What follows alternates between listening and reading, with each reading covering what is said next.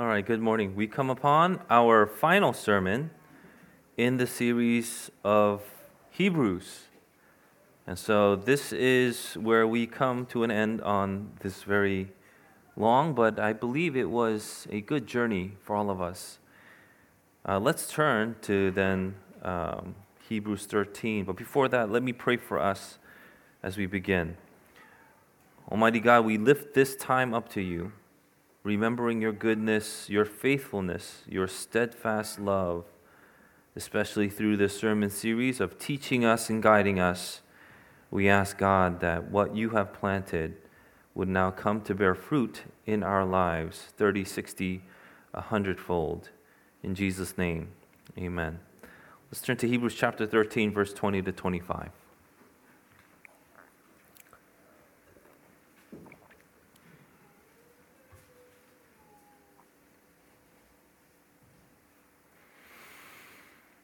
Hebrews chapter 13, verse 20 to 25. You can find it on page 949 if you have a Pew Bible.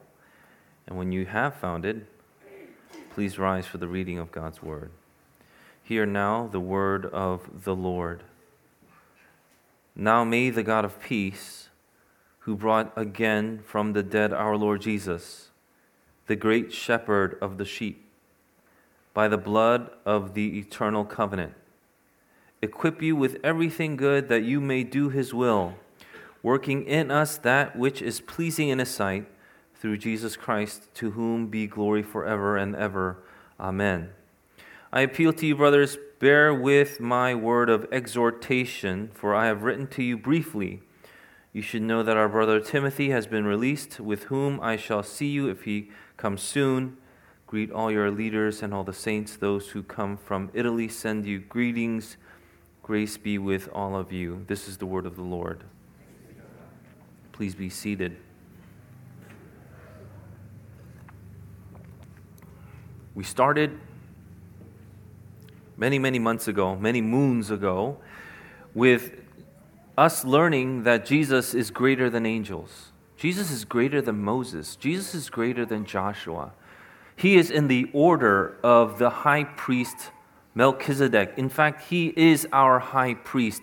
He is the one that ushers in this new covenant, that when we become received by grace, by the sprinkling of his blood, we can now enter the presence of God freely and forever.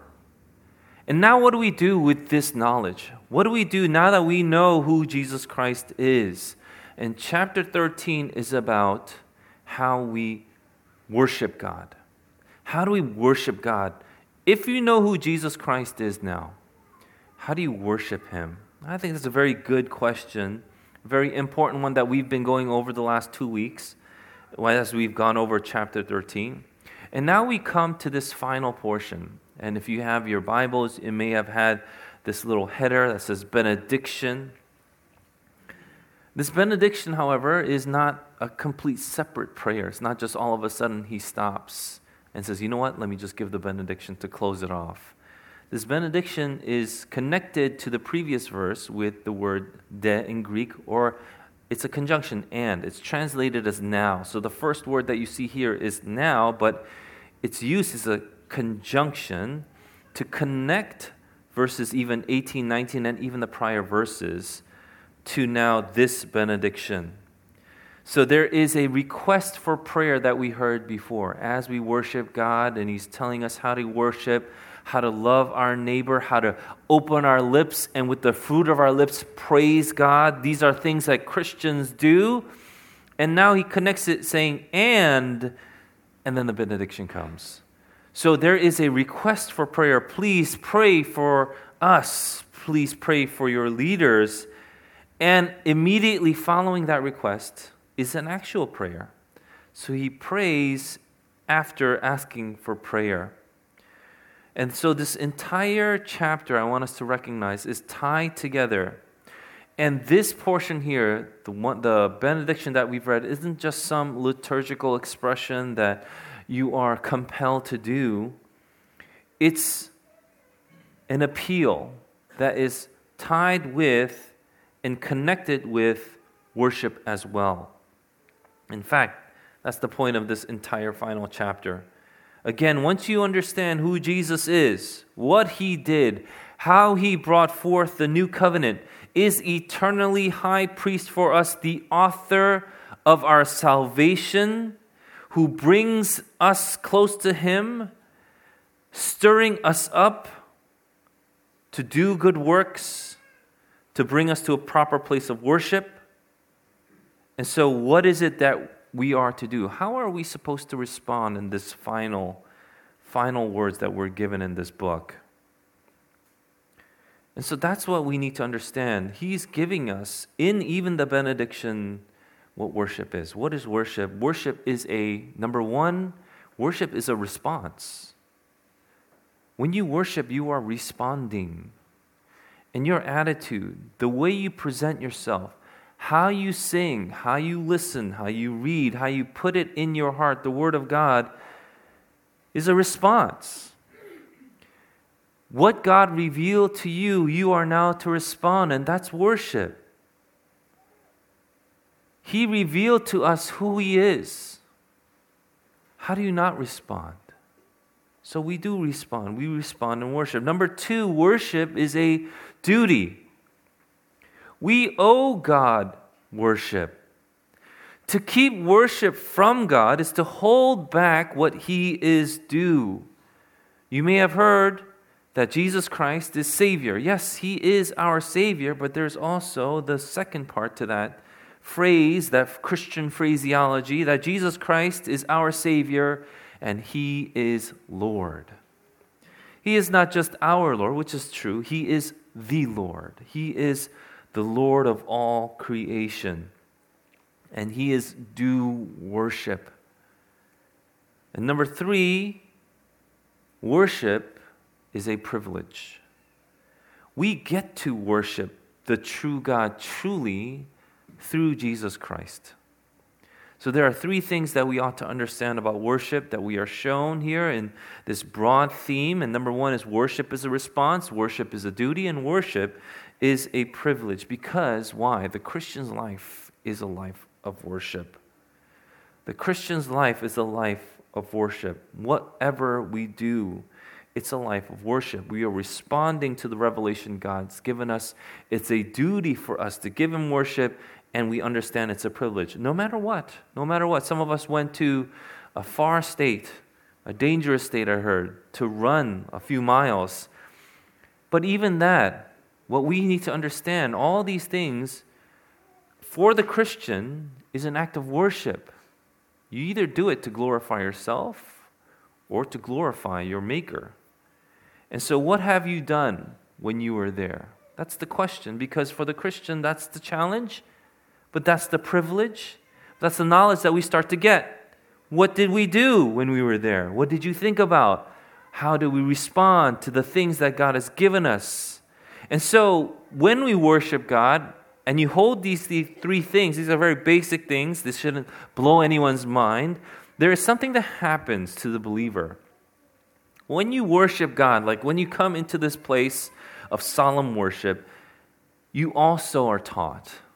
If you look at these verses, there is a teaching. You are taught about the character of God, the nature of who God is. Look at this verse that we've just read. Worship also teaches the believer. There's another thing that worship does. Worship also stirs up the believer and empowers the worshiper to do the things that they need to do. So worship teaches, worship stirs up, worship empowers, and then because of those things, we are brought back into what? Another state of worship. Worship does these things to us, and we are brought back into another state of worship. This is not just simply a circular or a cyclical thing that's happening to the believer. It is a step-by-step progression. It's not like you learn one thing and then you're like, that's the exact same thing. You move on from the basics of 2 + 2 to now quadratic equations, to now understanding limits and other equations that you learn in math, I think. You learned that in pre-cal, at least I think. But you learn about all these things because these step-by-step progressions, you get to see is a constant elevation. We call that sanctification. We call that God bringing us toward Himself. Don't you get it? The closer you get to God in worship, the more you see who God is. I can see you from far away. And I can love you for who you are. I can be like, that person is very good looking far away. But then you get closer and then you see even more things, more dimensions, more characteristics about the person that you come closer in contact with. That's what worship does. Worship brings us to God. There is a step-by-step constant elevation for the worshiper being brought closer to God. You get to see who God is, and you are also changed by that knowledge, whether you realize it or not. Every Sunday when we gather, every time you open the Word and the Holy Spirit gives you understanding, you are also changed. You are also being brought into a place of not just simple understanding, but a place of worship. And so, what do we see here? There is a first title that we see from the conjunction. And that is, God is a God of peace. Especially in today's day, I think we need to understand this more deeply and meditate on what it means that God is a God of peace. God being a God of peace is not a designation that we actually see in the Old Testament. It is a Christian coinage to understand that God is a God of peace because of what has been revealed through Jesus Christ. God is the God of peace. Christians understood this, that God is the source. He is the originator, but He is also the giver of peace. So there's two things about peace that the Christian understands. God is the God that is the source of peace, and God is the God who gives peace. In John chapter 14, verse 27, Christ says, "My peace I leave with you, my peace I give to you. Not as the world gives, do I give to you. Let not your hearts be troubled, neither let them be afraid." God is the source, but God is also the giver. The source is not of this world. This is a peace that the world cannot give. No matter how much the world thinks that it can achieve this kind of peace, the Bible shows us that it cannot get it because the source is not of the world. The source is of God. And that's what's given then. What have we been given? We've been given the peace of God. The people of the new covenant, the disciples of Jesus Christ, the church has been given the peace of God. This is phenomenal. This is incredibly deep. It's something that we ought to meditate on. It's something that we understand in the Reformed worship tradition, meaning biblical worship tradition. And some of you may remember this. I even tried this many years ago, and then I took it out. But it's called the passing of the peace. I don't know if you remember, but it was maybe 5 or 6 years ago. We did have this. And I took it out. The reason why I took it out is because I needed to do a teaching first. Because we would say, let's pass the peace of Christ to one another. And then people would just turn around and give each other fist bumps and say, "What's up, bro? How's it going? I'm good. I'm duty," whatever it is, right? And then people would say these things. But this is actually a biblical terminology that we are incorporating in worship when we say things like we are going to pass the peace of God. First of all, what do you pass if you don't have it? So there's a faith element involved. There's something, again, that the world cannot give that you have been given through Jesus Christ. And now that you have been given this, you pass it. Where do we see that? We actually see that also, not just here, but in Romans chapter 15, verse 33, where Paul says, "May the God of peace be with you all." And then he ends it by saying, "Amen." May the God of peace be with you all. Amen. So traditionally, the church has said, "The peace of the Lord be with you" as a greeting. The peace of the Lord be with you. And the other person receiving that would also respond by saying, "and also with you." It's more than simply a colloquial greeting. Hi, how's it going? It's more than that. It comes from an understanding that because we have been given this peace, something that the world longs for, by the way, but doesn't know how to get it, what are the solutions that are being proposed now to end strife, to end war, to end conflict?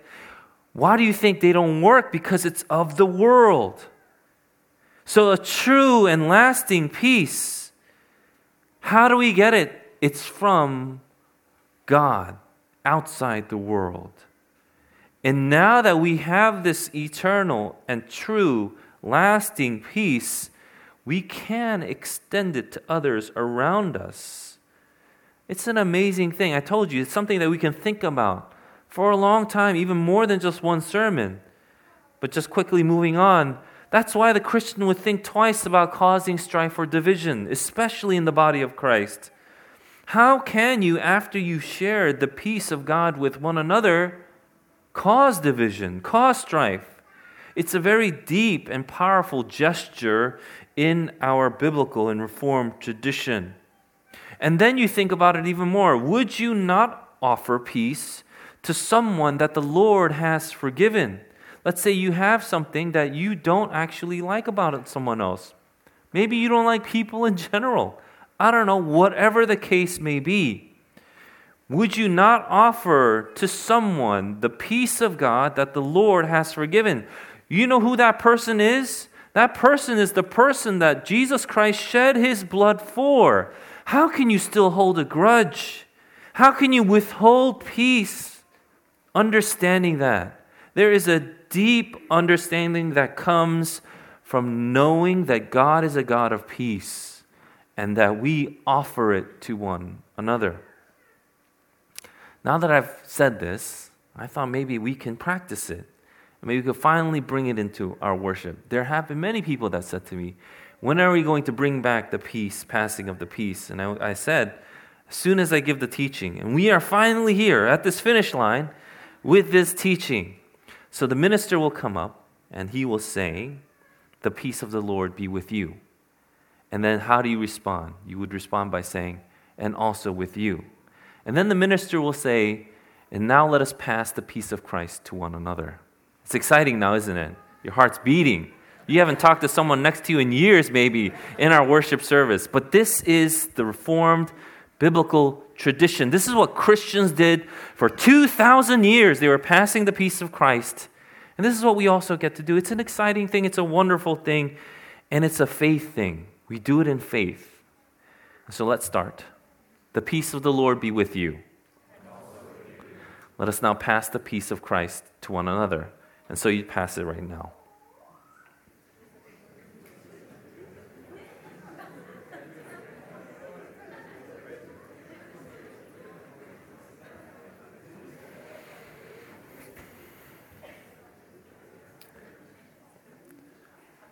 Well, that's good. I think we're a good, Reformed, very, very nice biblical congregation. Usually congregations like this stop after about 30 seconds, which is what I see here. 30 seconds a minute, that's what you do.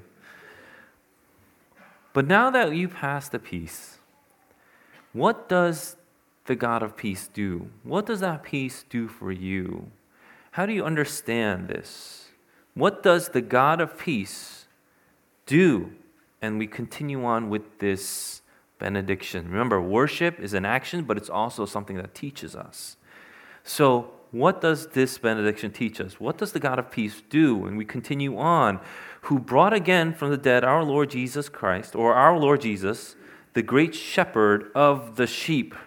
Now, when there is some grammatical structure in the Greek, in Hebrews, we have found that every single structure that we have come upon is not by just mere coincidence or happenstance.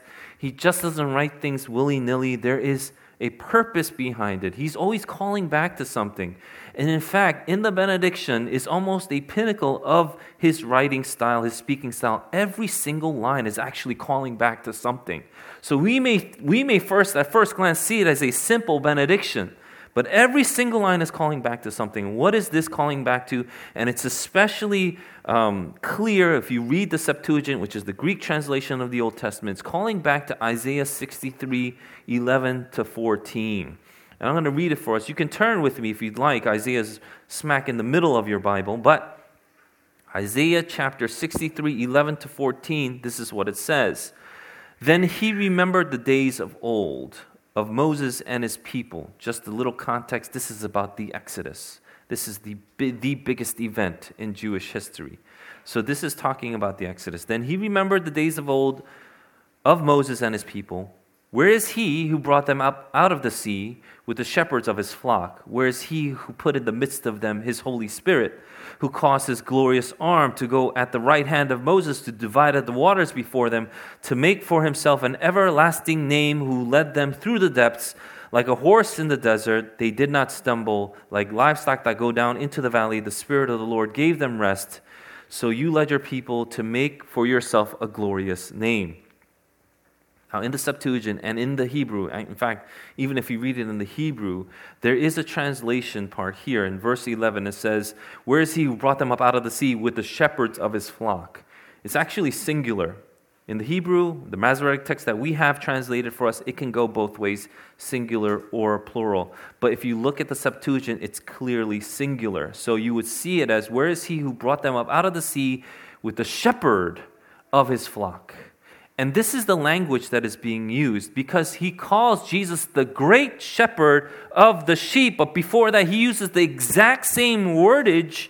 Where is he who brought them up out of the sea? The exact same verse. He brought again.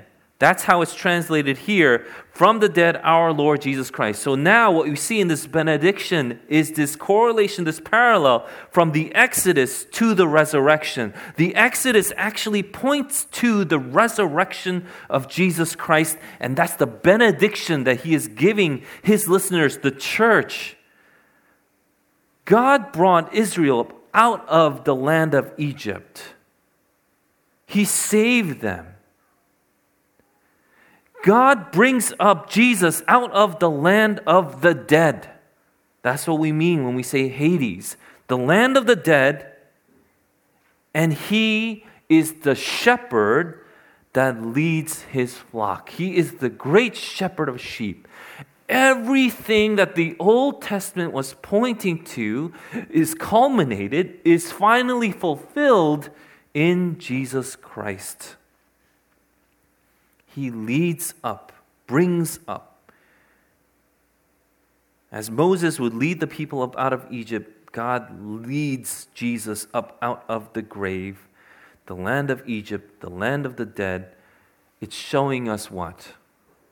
That the redemptive act of God, both in the Old and New Testament, is something that only he can do. It's God who leads his covenant people up out of the land of the dead. And here we actually see something that we have not seen before in the entire book. The highest designation is given to Jesus. He is called Kyrios. It has not been given to him before, but in this benediction, he adds Lord Jesus, because that's who he is. He is the great shepherd who is the Lord. And it occurs here only in Hebrews, or occurs only here in Hebrews. And that designation is given to our Lord Jesus because we are to notice the weight, how emphatic it is to understand who Jesus Christ is and who we are in relation to the Most High God. That's an incredible thing to just know in one line, how he calls back even to Isaiah 62. And understanding that we are a people now in Jesus Christ. How? We continue on. By the blood of the eternal covenant. We have a new covenant. It's referred to here as the eternal covenant. Again, this is not by coincidence. It's not just haphazardly. He just put in words together. It's this understanding that we get.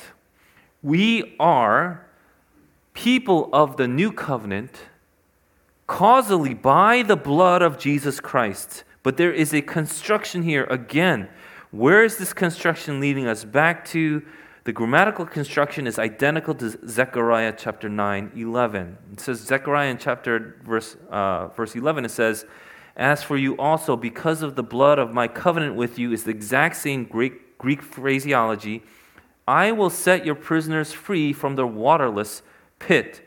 As for you also, because of the blood of my covenant with you, I will set your prisoners free from the waterless pit." This grammatical construction is exactly the same except for one thing. What's that one thing? It's the insertion of the word eternal. Eternal is put in there. By the sprinkling of the blood of Jesus, there is an establishment of the new covenant. Christ now binds us to God, sanctifies us by the sprinkling of His blood, and we are made clean. The blood sprinkled in the new covenant is different from the blood sprinkled in the former covenant. Why? Because of that one word, eternal.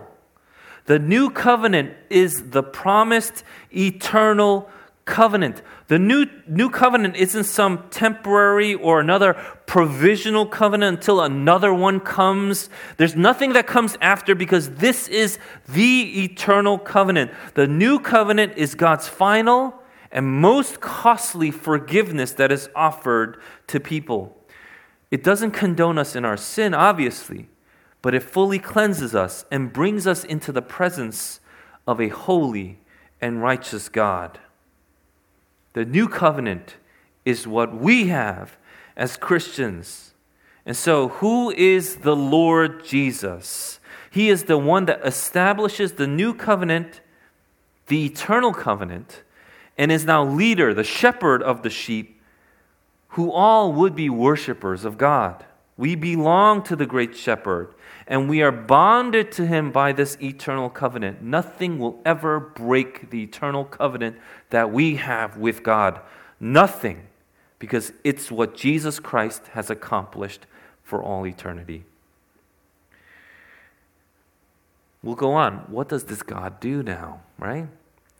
Verse 21, "Equip you with everything good that you may do His will, working in us that which is pleasing in His sight through Jesus Christ, to whom be glory forever and ever. Amen." Those that are in the covenant community get to live lives that are now pleasing to God. Once we were enemies. Once all the things that we did in rebellion against Him. But now we get to live lives that are pleasing to Him.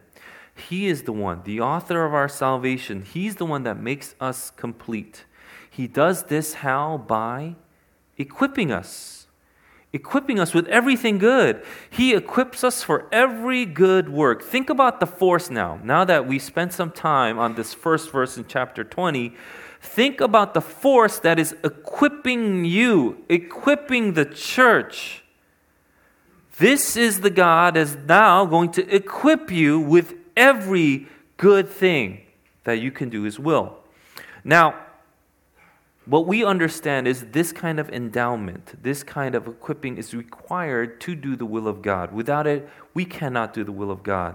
The disciple of Christ comes to this understanding and must come to this understanding that God's will being done is the best thing that you could ever do, but you need God's help to do it. It's a joyful privilege to come alongside in prayer for God's will to be done. It's, in fact, in the prayer our Lord Jesus taught us to pray. Our Father who is in heaven, hallowed be your name. Your kingdom come, your will be done on earth as it is in heaven. You know, when you're a child, you may not fully understand why you have to follow the will of the parent. You'll complain. You'll rebel. Maybe you'll throw tantrums.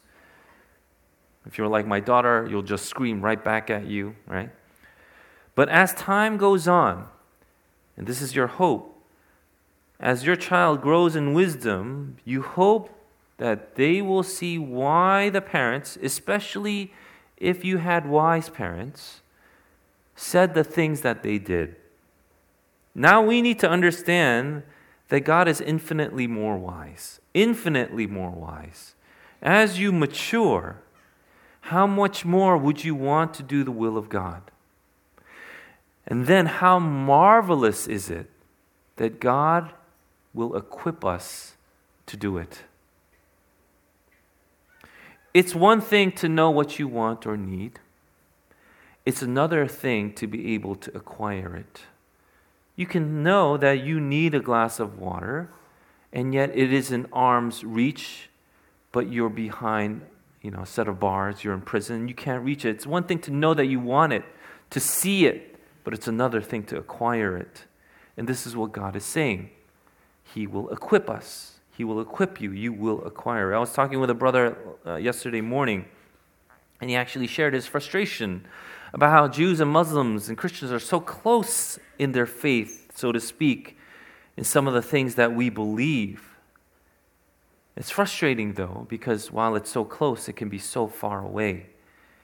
In America, we have a saying, close but no cigar. Not that we all should smoke cigars. I'm nothing against it, but there is a reason why that phrase came about. It's because when you play a carnival game or a game, you would have to hit the mark. If you hit the mark, you get the cigar.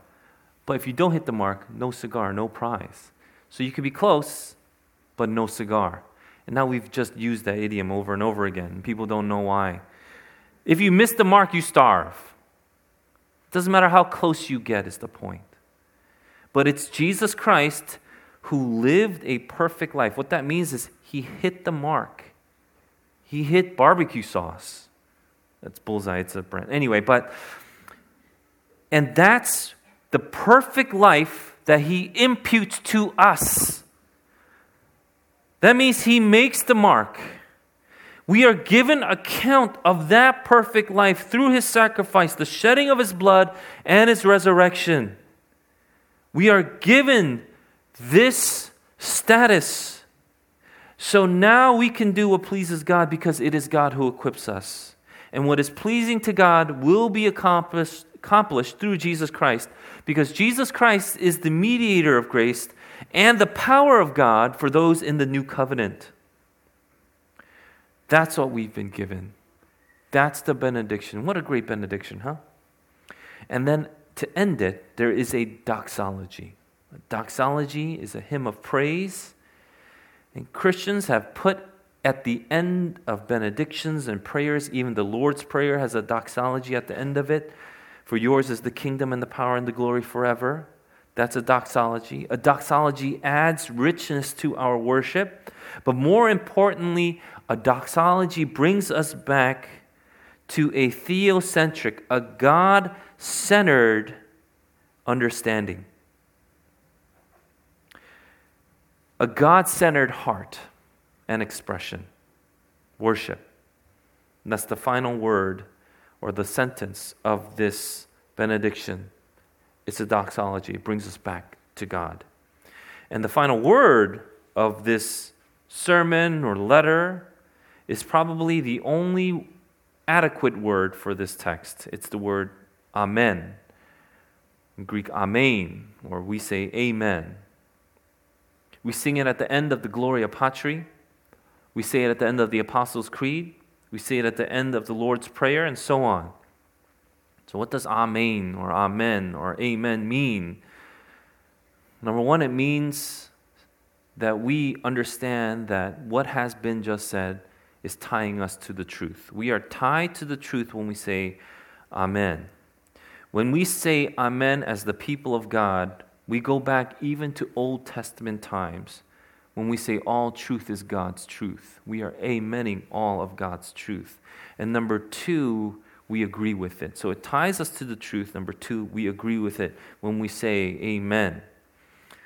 I've heard in my lifetime some ridiculous calls to say amen. People would say really, really not good things, and they would just say as a joke, amen, and they think that would be funny, which would be an exception for us not to say amen.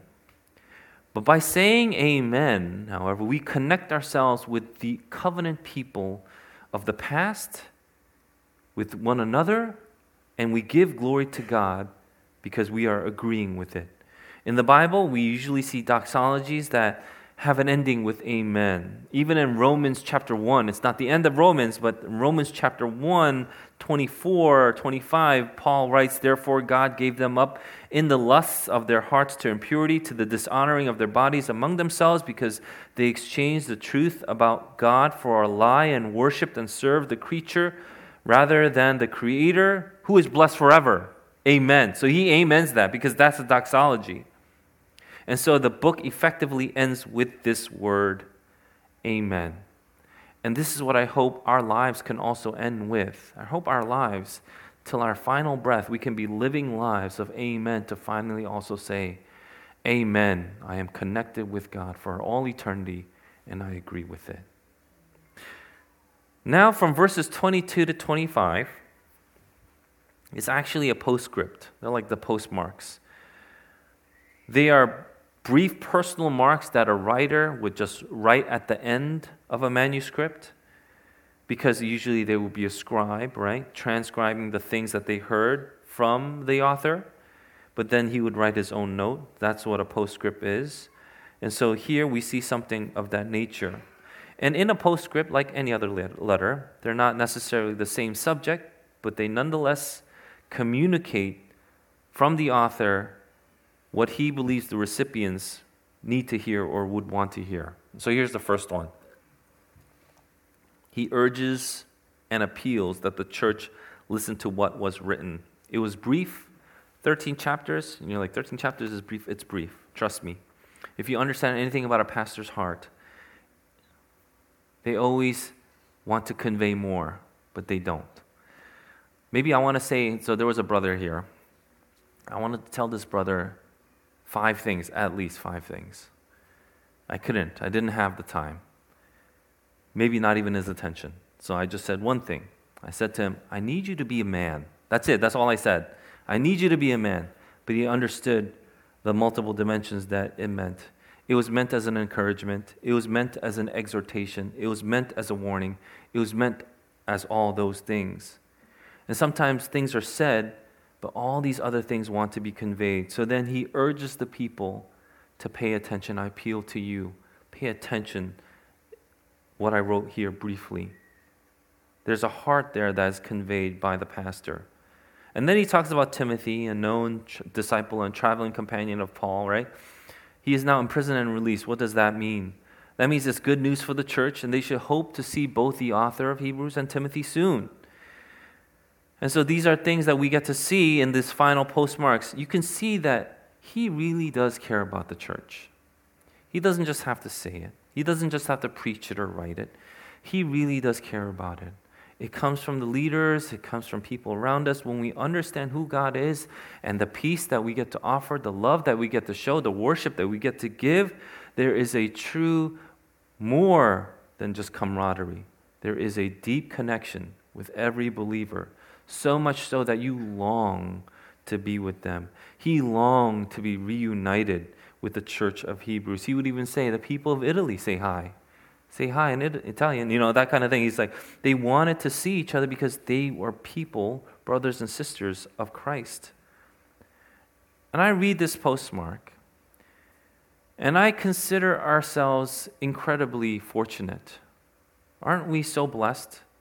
Because we are a family of Christ, that when we would miss or long for each other, we can just come together here. We can call each other up. We can invite each other to lunches, dinners, birthday parties, and whatnot. And we can worship together. We can stir one another up to love and good works. And we are able to do it so often. What a blessing we have in our church.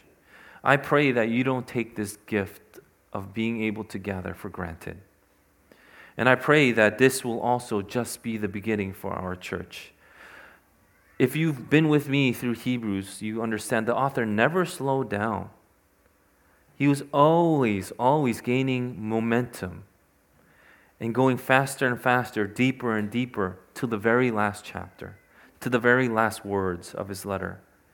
Almost as if to convey to us that we too must also see this not as a final point, but a launching point. We have to see that this is where we need to continue on with that same speed and with the same trajectory that the author has pointed us to grow in our worship and do the will of God as His covenant people. So this is my prayer for us. Let us continue to worship God, who is to be blessed forever and ever. Amen. Let's pray. Lord, we thank you for the word that you give us. The revelation of who you are to us. The blessings that you pour down upon us. We pray that we would now be able to respond, that we would be able to grow, and that we would truly be able to reflect in our lives worship that is pleasing to you with our every breath. Let's take this time to pray, and like we have learned, to meditate, go over the depth of the goodness of what we have been given in Jesus Christ. And let's worship Him with our lips, with our minds, with our bodies and souls. Let's pray.